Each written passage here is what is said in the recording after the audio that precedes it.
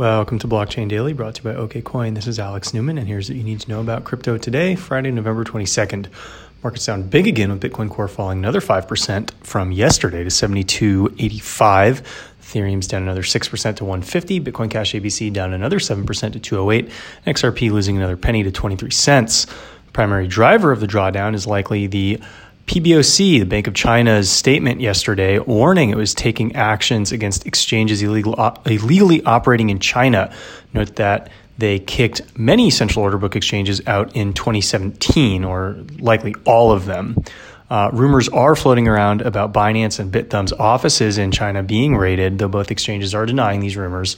But obviously concerns about Chinese buyers accessing crypto market will cause people to potentially panic and sell their Bitcoin.